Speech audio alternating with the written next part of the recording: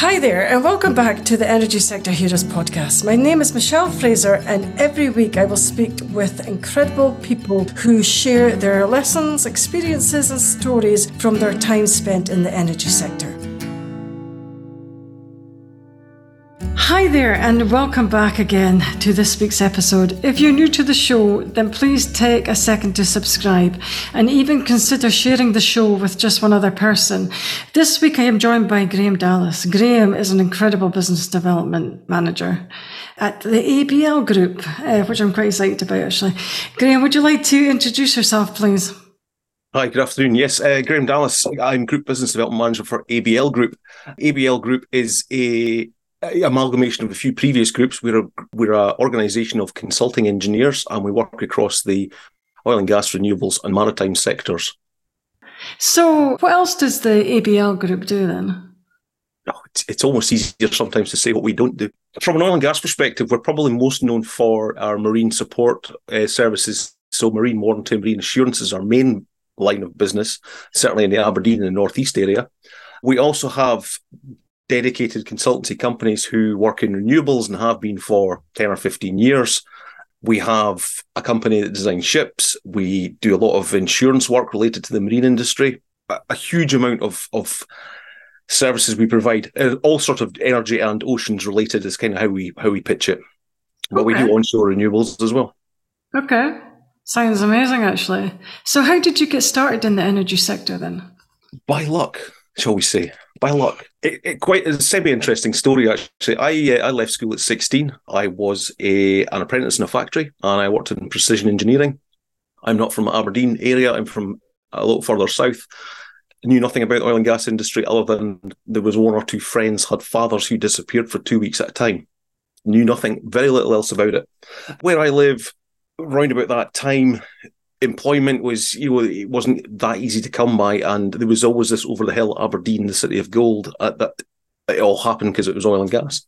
I applied for a job with Drillquip and didn't hear anything. Fine, so I was continuing my life, and I got an interesting phone call one night saying, "Are you still interested in working, applying for a job at Drillquip?" Sure, absolutely, let's talk.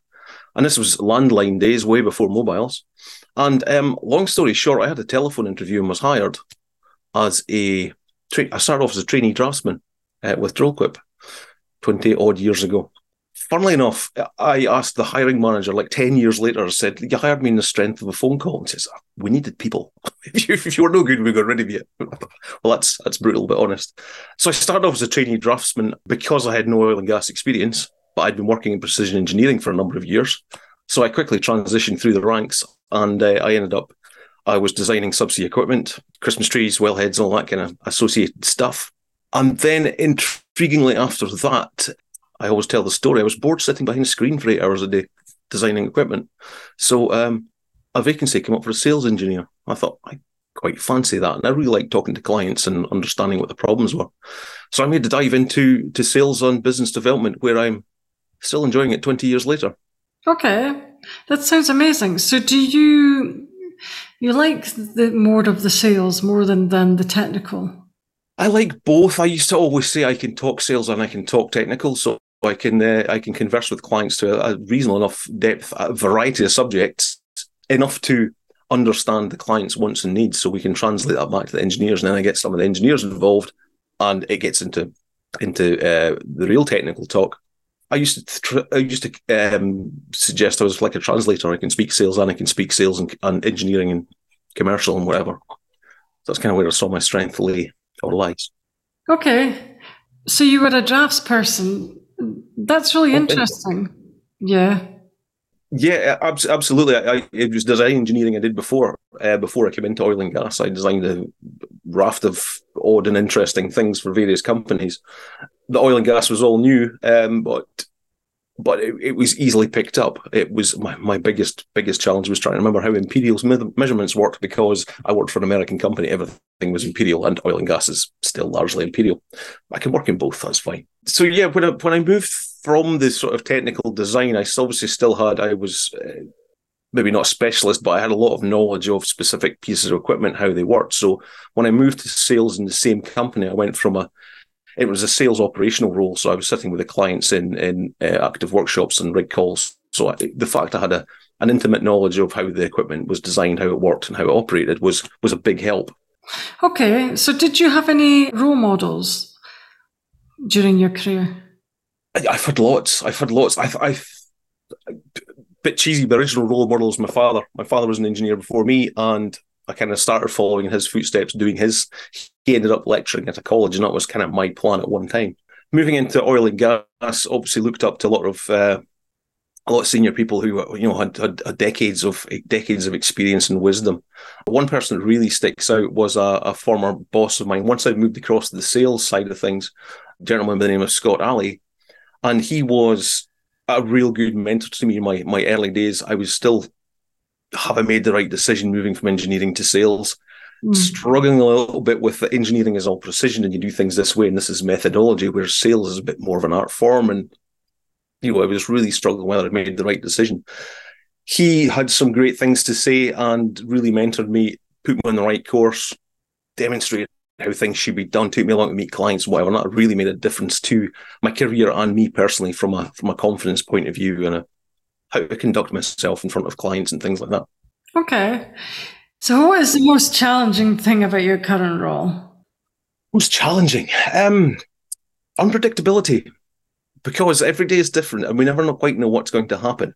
I said we work across several industries. The oil and gas, my traditional background is oil and gas, certainly for 25 plus years.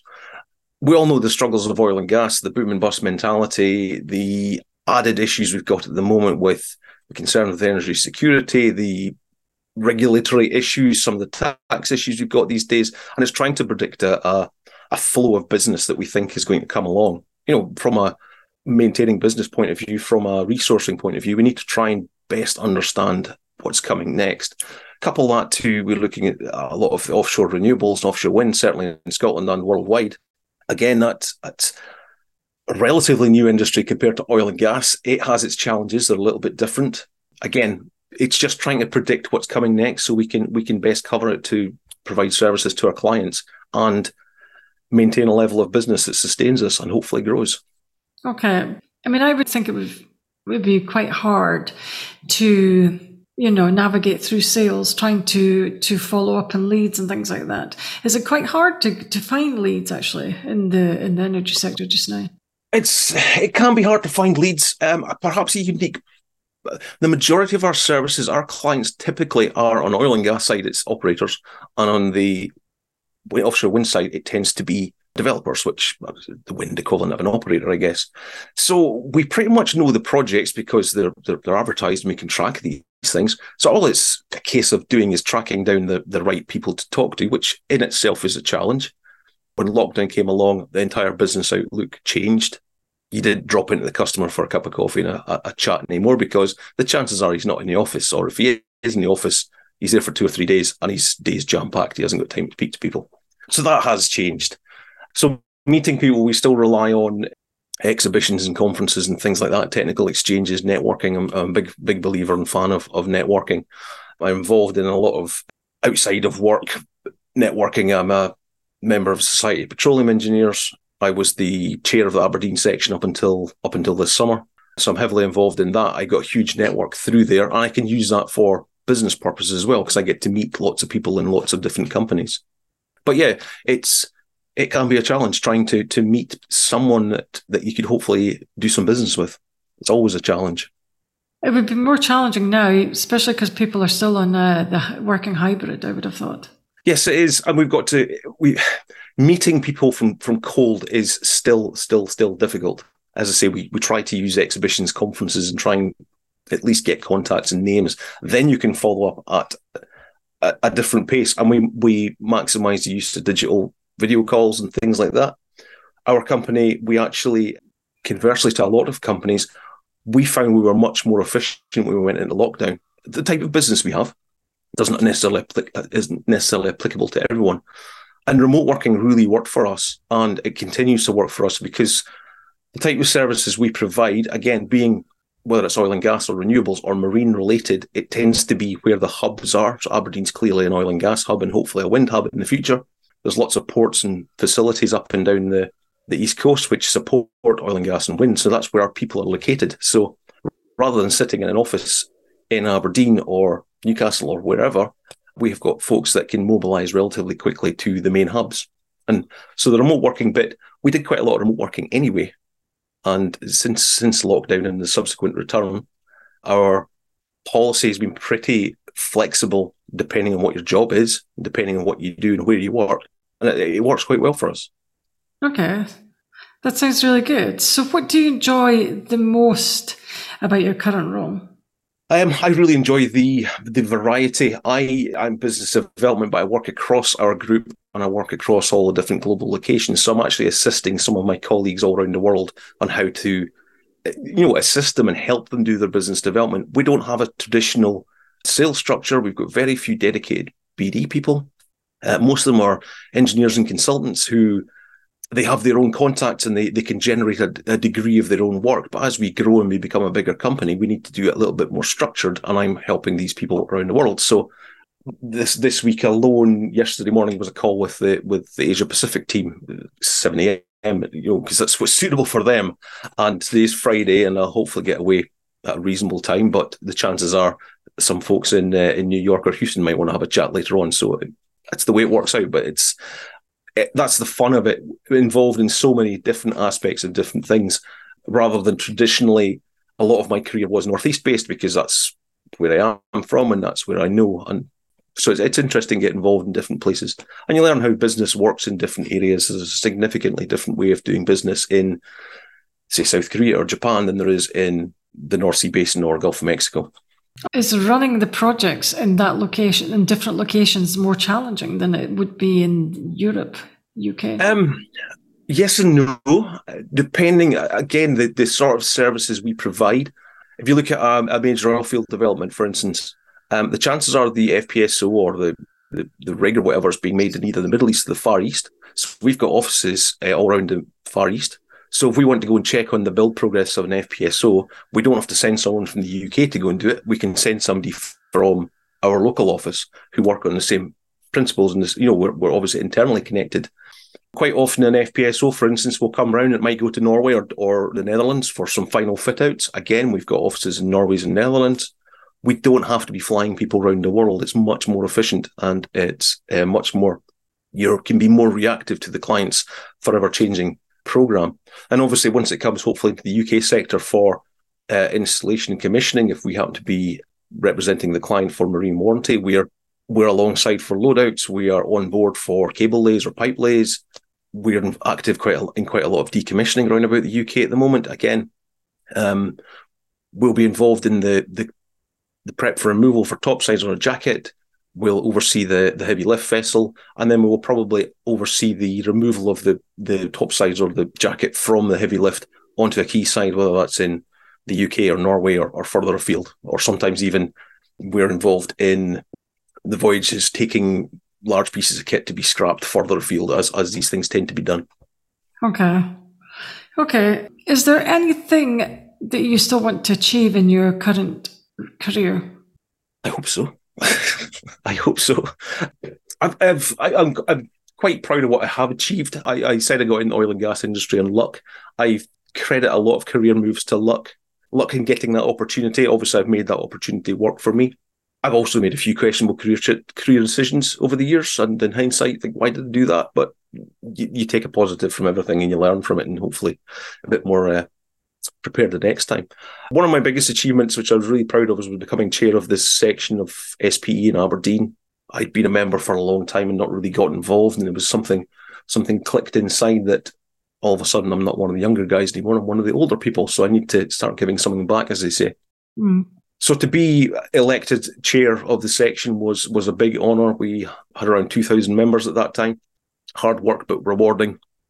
It's a voluntary basis, so we fit it in around about the day job. I was obviously doing a lot of it during lockdown, which was even more challenging because we're trying to maintain our level to our members remotely and digitally.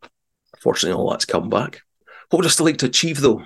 I'm going to sound unambitious, but I can't think of anything off the top of my head. But I've still got an enthusiasm and a passion to forever learn more. The fact I'm moving into newer and newer industries, I'm learning more and more about these other industries, how they work, how they interface with what's here at the moment. The energy transition is obviously a huge discussion point. I feel a little conflicted sometimes because I've got a foot in both camps. My background is oil and gas, but I can see the benefits of renewable energy. And I think that they will live side by side for a long time. It's a transition. It's not a switchover. So I hope to contribute something part of that. Hopefully my oil and gas background can, I'll use the word again, help translate across to the renewable side of things. And it's something I'm really passionate about. So, do you think that a lot of companies are ready to move into the renewable sector? It depends where they are in some companies. My own, for instance, marine warranty. We've been doing marine warranty for renewables for 20 years. Obviously, we didn't do much 20 years ago because there wasn't that much. But we do as much, out of our Aberdeen office, we do as much renewables as we do oil and gas, have done for 5 or 6 years. But our service provision, whether you're laying a cable to take electricity or whether you're laying an umbilical to take control signals to operate a remote subsea tree, it's the same. It doesn't make any difference. I can see that obviously companies who are heavily involved on the drilling side of things or subsurface, that's a little bit more difficult to translate, but there are other areas of industry, geothermal, CCUS, things like that spring to mind where you've got a reservoir element and wells and things like that. That's directly translatable. Through SPE, I do a lot of talk. I speak with a lot of students and recent graduates, petroleum engineers, things like that. And they're going, what's happening? I've read the press. I've just spent 5 years doing oil and gas. What's happening? And it's a case of, well, we need oil and gas for a long time, but probably need to stop burning it quite as much as we do. But somebody said that to me 30 years ago. But we still need it as a feedstock for a lot of other industries. We'll still need it for fuel for quite some time. But speaking to some of these graduates, you've got an entire career here. Even if we switch to taps off tomorrow in the North Sea, there's an entire career of plugging and abandonment, making the reservoirs safe, making the wells safe, removing all the infrastructure. There's a huge amount of industry still, and I find the press doesn't help sometimes with the public perception. I wish we could all be honest with what we're talking about. There's lots of stories on both sides, which is quite frustrating, especially when you've got a reasonable insight on both sides of the argument. And it's a transition; it's in the middle. We could debate this all night. It's fascinating. It is fascinating. It is. We could debate it all night. Did you always want to be an engineer? Was your goal? No, I did want to be an engineer of sorts. As I say, my father was an engineer. I did my apprenticeship the same place as he did 20, 30 years earlier. And he had a good career. He went into more instructing and teaching. And as I say, he ended up being a lecturer at a technical college. And I quite fancied that. Initially, I really, really, really wanted to do quality management. I was involved early on in bringing quality management system into a factory, which by today's standards, everyone has a quality management system. In the early 90s, that was quite unusual, or not unusual, but it was becoming popular. And I really liked the quality management side of things. Here's what we do, and we're writing down what we do and cross-referencing and making sure we're compliant.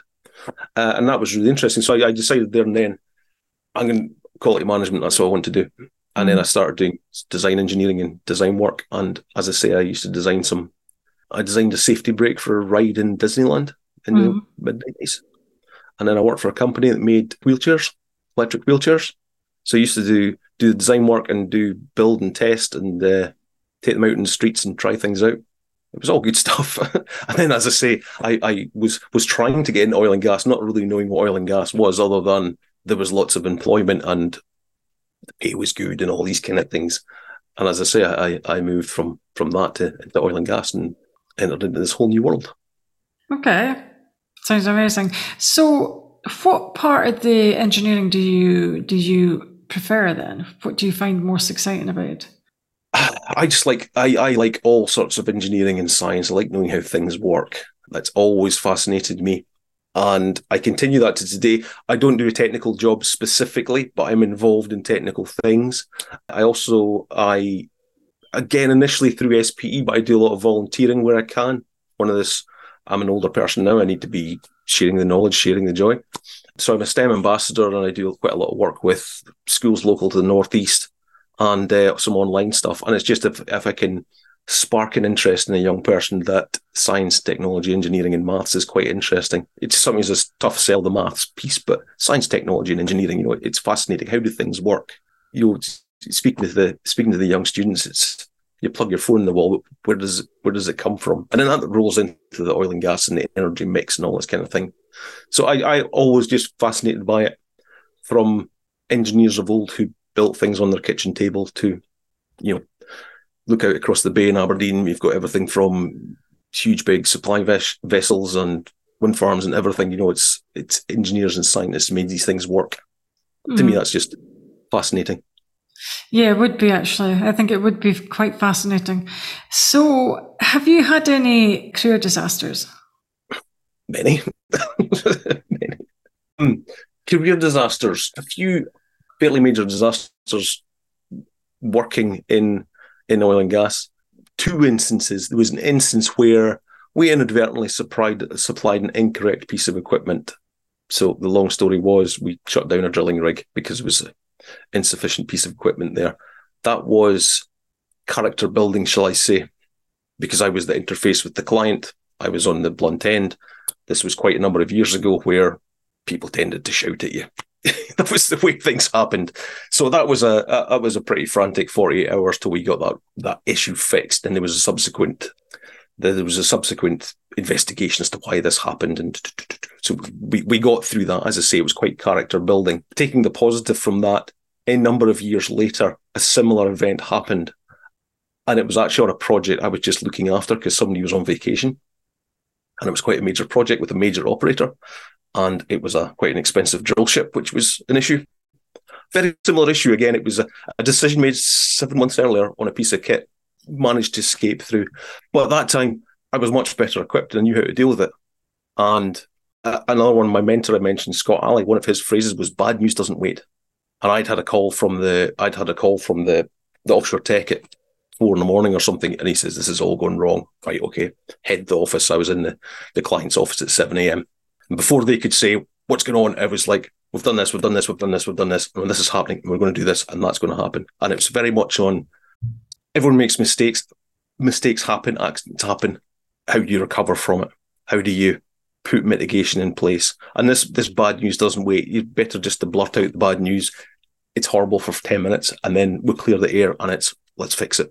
And so the second time that happened, it wasn't my fault and it couldn't be pinned on me. That's from a personal point of view, but I was much better equipped to deal with it.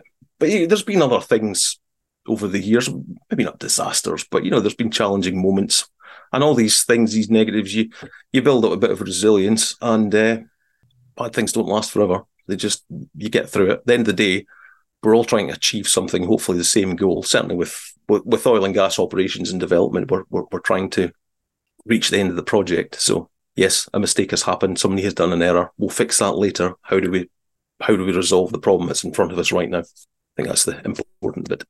I think so. I think it's quite a major issue to have shut down a platform because something is not up to specification, though. Yeah, and as always with these things, it was the simplest of thing that didn't fit or didn't match or wasn't right. It wasn't something that was really, really minutiae and intricate. It was something really, really obvious when you took the time of standing back and looking at the process of events. And it was, well, that decision there was made 9 months ago, and for whatever reason it slipped through.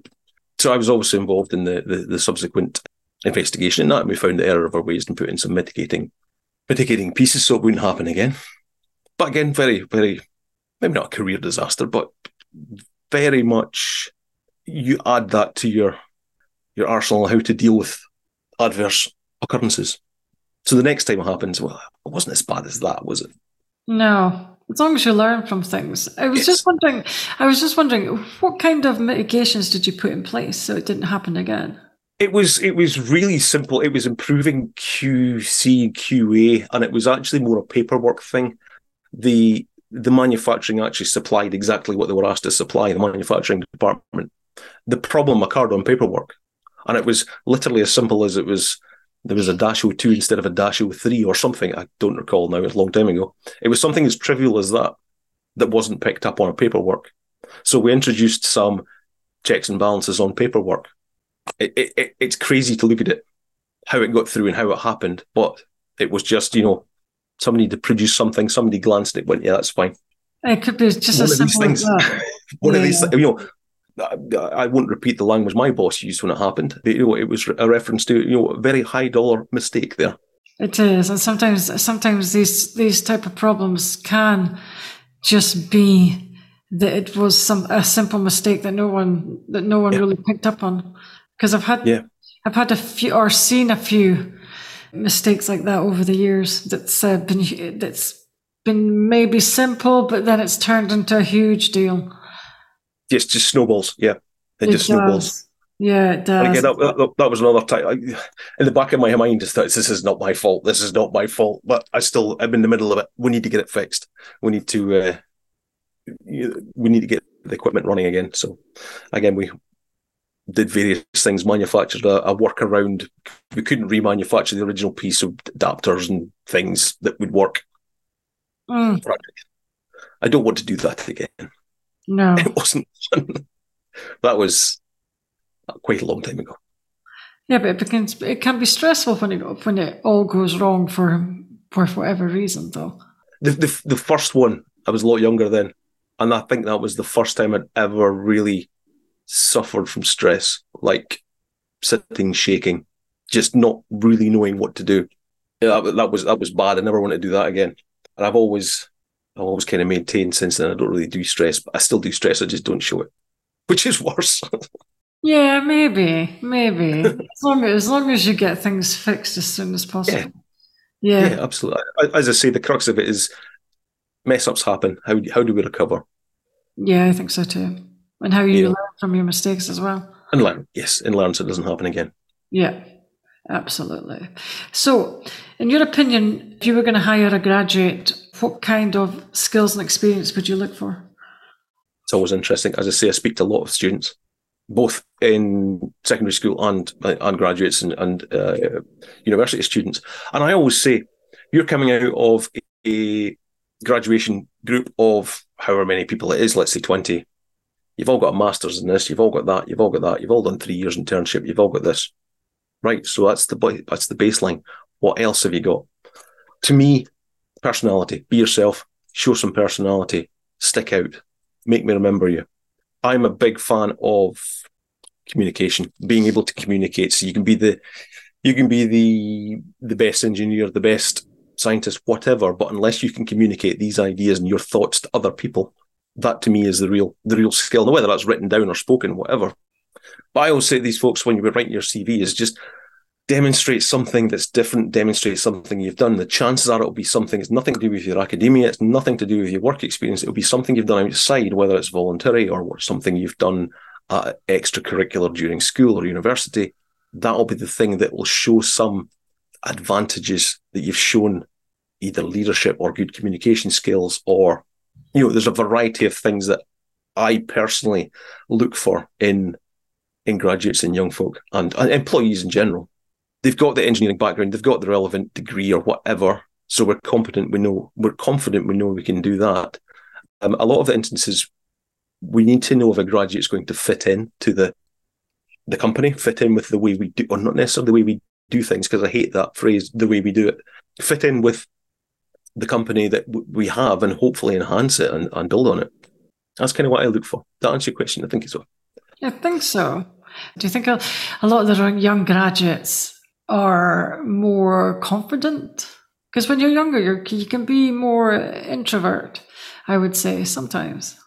It's funny because folk of that age are different than I was at that age, but maybe I'm just looking at it through the long end of the telescope. They can be a little bit introverted, and there's the stereotypes of millennials and Gen Zs and whatever that they would sit and look at a ringing phone rather than answer it. And yes, there is that difference, but we need to understand, adapt, and play to that. And to me, that's all part of. We're all thankfully doing a big push on diversity, and it's diversity of everything. So you've got these people who are culturally different because they communicate in different ways. Coupled to the fact that a lot of them lost some of their teenage years with lockdown, early 20s, the world was quite messed up for a number of years. If that's the way they want to communicate, we need to build and adapt our systems to be able to utilize these people in these manners. And I think that has, from our own part, I think that has contributed to some of our flexibility in working. Now, it varies from office to office. We've got 9 offices in the UK, something like that. And it varies from office to office. Folk in our London office, they're quite keen to be in the office because it's interaction and it's people, because they were locked in a small bedsit or a flat for 3 years. Some of the others choose to work away. But I think we need to recognise and adapt, because rather than trying to force a young person or a graduate into what we think is normal or what we think is the way to do it, I think we need to embrace new thinking. And it's really fascinating. I do quite a lot of mock interviews with secondary school students at some of the local academies to Aberdeen. And I'm always amazed at the thoughts of 16, 17, 18-year-olds. They've just got a different outlook completely. And I try to think I'm pretty open-minded and free-thinking, and I try to be open to new ideas. But you just speak to some of these people and it's like, wow, I wouldn't have even thought about it that way, because they're just coming from a different point of view. And I think that's something to be embraced, and you get benefit from that. You're bringing new ideas, new thoughts, new ways of doing things. I quite agree as well, actually. I do. But then sometimes it feels like there's not that much young graduates wanting to come into the energy sector, though. That is a problem. I mentioned earlier that the press doesn't help with that sometimes. Oil's bad, all this kind of stuff. I wish we could be honest with the energy mix and how energy works and where it comes from. I just wish we could do that. And even when there's large contingents protesting against oil and gas developments, which is fine, I completely understand and to an extent agree with what they're trying to achieve. But there is a huge number of people employed in oil and gas. Fine. We need to do things cleaner. We need to do things cleverer. And then somebody will throw energy security into the mix. And you go, well, yes, well, we've got to develop this because it's energy security. And say, well, yeah, but that oil doesn't make it into energy because it's no use for making fuel. It makes something else, and we have to send it to another country to produce it. So it's a failed argument in my mind. Yes, energy security is an issue, but we need to be honest about what things are. You know, there's a few big developments coming up, which they may or may not go ahead. Who knows? There are pros and cons of both. And as I say, I feel a little bit conflicted. I've got a foot in both camps. I fully see and appreciate both sides. I can also see that in the extremes, as always, the extremes have got no tolerance for the other. And there's, speaking to both sides of the coin, they just can't see an advantage or even an acceptance of the other. But that's always the same with extremes. It's the centrists that'll get things working. Mm-hmm. I was on a podcast a couple of years ago. I got interviewed by a 16-year-old student about energy and energy transition, and because I'm involved in lots of different stuff. And then it turned quite adversarial because I worked in the oil and gas industry, and it was, how can you sleep at night? And it went, wow. And, just chatting, and says, all the oil that comes out of the ground, we don't burn it all. We make a lot of things from it. It's required. It's necessary to make virtually everything that I'm looking at here. It's plastic, it's whatever. But we also need affordable energy. So we need to do things like this. And it's not always 100% environmentally friendly, but we need to do the best we can. And we are endeavouring to decarbonise oil and gas production. We are endeavouring to have net zero developments and lots of other stuff. But we can't just do it overnight, and we can't just switch from one to the other overnight. It does take time. But we need to be forever looking in the right direction, I think. And that doesn't sit well with some folks in oil and gas. No, it doesn't. No. And as I say, I feel conflicted. I'm a member of SPE, and that's what it's all about. And we have seriously changed our track in Aberdeen because we are servicing our members, and our members are saying, what's my future? What do I... Oil and gas, what's happening with it? Where do I go? So we've got to accommodate that. But depending where you are geographically in the world, there are different outlooks. So you think so? Yes. It's fascinating because the approach to oil and gas in the northwest corner of Europe, where we are, is one thing. The approach, thoughts and views in the Gulf of Mexico is significantly different, or the Middle East, or don't have an answer. Have I had an answer? I'd be writing books. I think the transition will take time, actually. I don't think it's going to happen overnight like a lot of people think. I rightly or wrongly, I always maintain that energy transition's not new. We transitioned onto oil and gas 100 years ago. We transitioned away from coal. Well, we're still trying to transition away from coal, but arguably in the UK, we've kind of transitioned away from coal. We transitioned into nuclear energy in the 50s and 60s. We're kind of, well, are we moving? No, we're building a new one, Hinkley. So it's forever evolving. Speaking to folk, hydrogen is fascinating. There's lots of possibilities with hydrogen, and everyone's hydrogen. I went, yeah, but we flew airships with hydrogen 100 years ago. Every city had town gas, which is largely hydrogen. It was made from burning coal, but it's still hydrogen. It's not new. It's cleaner, it's greener this way if we make it the right way. So it's forever evolving, and it's a mix. If you put all your eggs in one basket, it doesn't work. If we were solely reliant on, we all know we can't be solely reliant on wind because it's not predictable.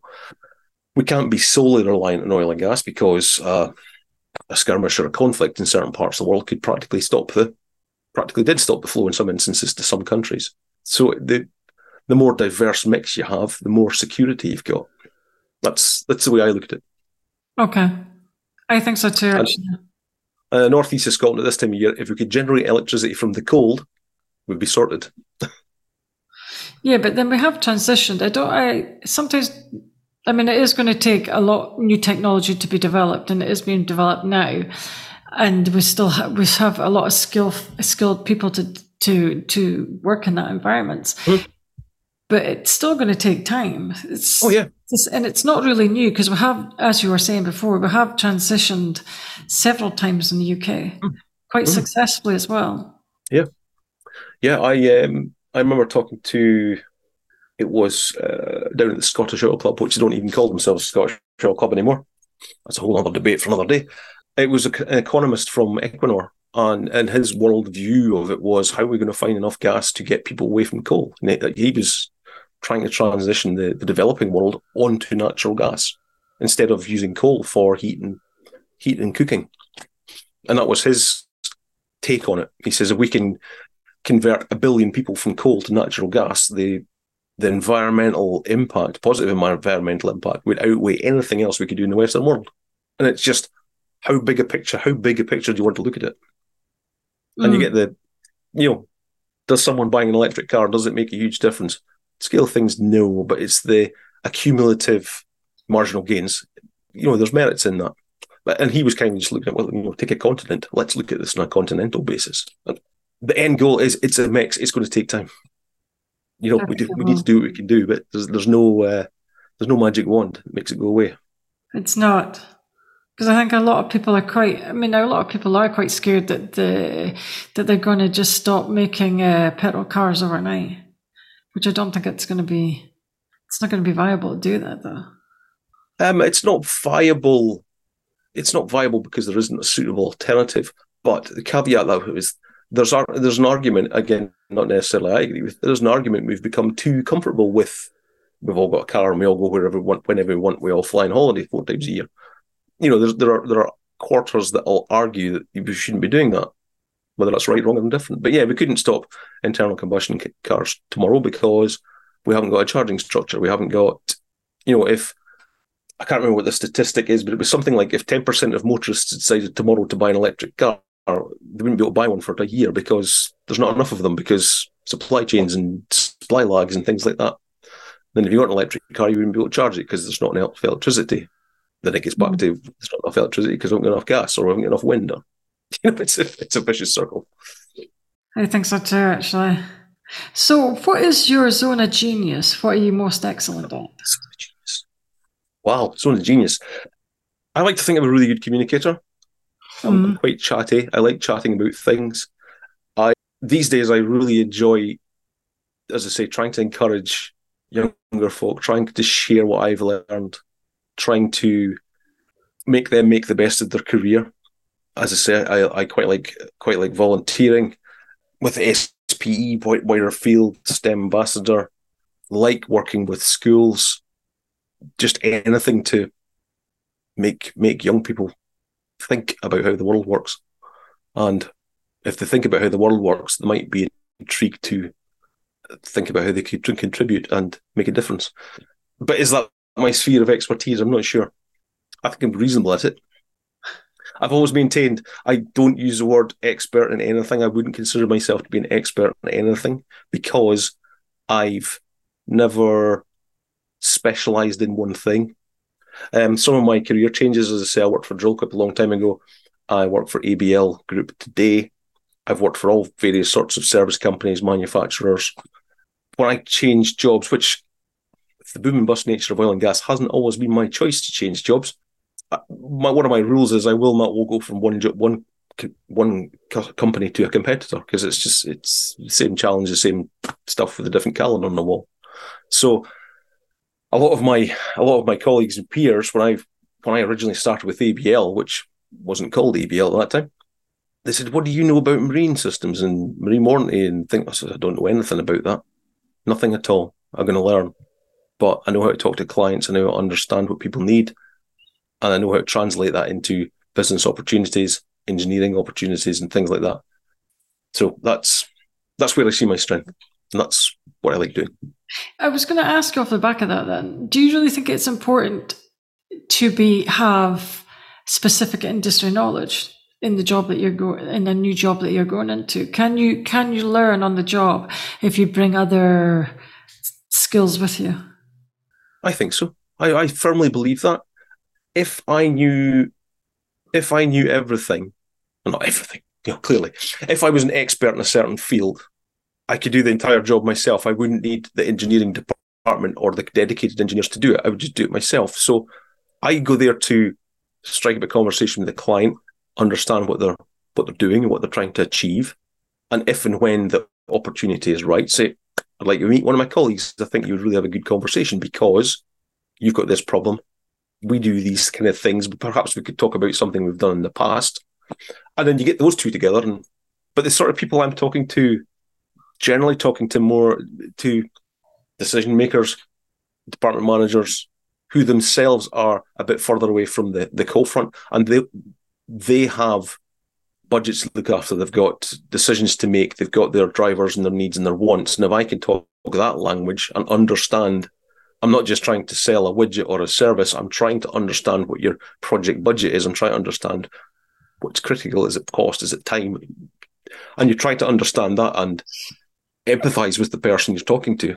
And if you speak the same language, I don't need to be an expert at well stimulation or intervention or whatever. I can bring the expert in once we've had that initial conversation. That's kind of how I look at it. I have my slightly flippant way of saying the best engineer doesn't make the best manager, but they always get promoted. You can arguably manage a department not knowing anything about it as long as you can manage people and you can manage time and you manage budgets. You don't really need to know what's happening. That's a bit ideal, I know. And it's a strange thing, certainly in Aberdeen, because the majority of companies are built and created by engineers. The majority of them are. I always maintain the downside is if you are a former expert engineer and you're now the engineering manager or you're the CEO or whatever, you get involved in the detail. Whereas you need to be looking at the big picture and running the company or running the department, not getting involved in what the flow rate is in this piece or whatever. That's my theory. That's my theory. But then sometimes it's hard to be hands off, though. It's incredibly difficult. I mean, even in my little way, when I moved from design engineering to doing sales, I had to actively train myself to. I was just obsessed with precision and everything had to be exactly right, and I had to actively back myself off from detail. I had to not interest in detail; it's just noise, which was very, very, very alien to start with. Somebody else can worry about the detail. The people that are doing the design work or all the calculations and all the finite analysis, they can worry about the detail. I don't need to worry about the detail. I need to worry about the bigger picture thing. And it took me a long time to disengage myself like that. Mm-hmm. But every person's different. I think so too. So what keeps you motivated when times get tough? Oh, that's an incredibly good question. What keeps me motivated? What keeps me motivated? I like making a difference, hopefully. I try to encourage people that, yeah, it's tough, but we'll get through it. And maybe we could do things differently, and maybe there's a different way out. Maybe we could, I was talking to a young engineer in Germany not so long ago, and he was saying, his line of work was becoming a bit tough because some regulation had changed. As well, have you still got your relationship with your clients? Yeah, but they don't do anything. Well, go and have a chat with them, see what they're doing. See if we could develop some other way to provide us assistance. Our primary service might be drying up, but perhaps there's something else we could do. Go and have a chat with him. Go and find out what his drivers are. Go and find out what his problems are or his budgets, and maybe there's something else. So times are tough, but if you sit and wait for the tough times to go away, you might sit for a while. And I think I've got that attitude because the boom and bust of oil and gas, looking back with however many years hindsight, you think this is crazy we're doing this, but we've all been through it.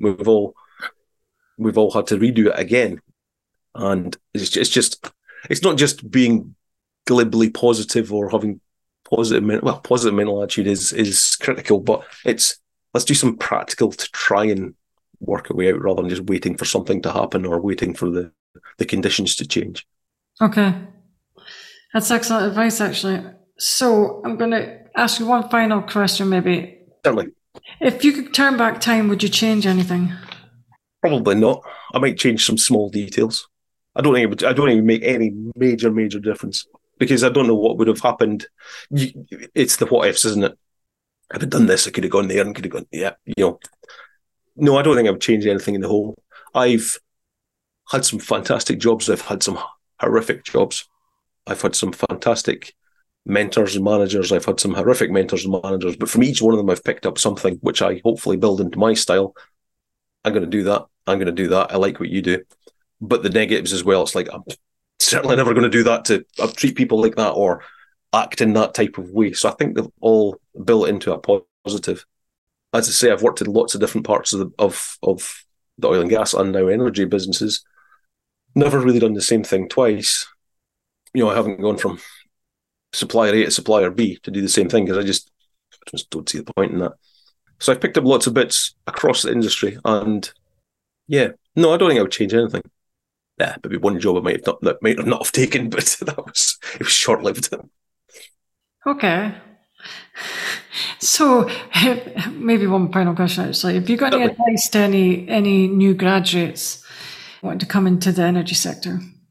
Yes, there's a fantastic career there waiting for you.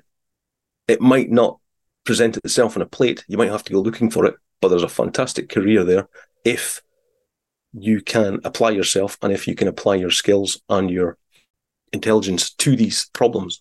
We've got problems with oil and gas from a decommissioning standpoint. We've got all these things to decommission.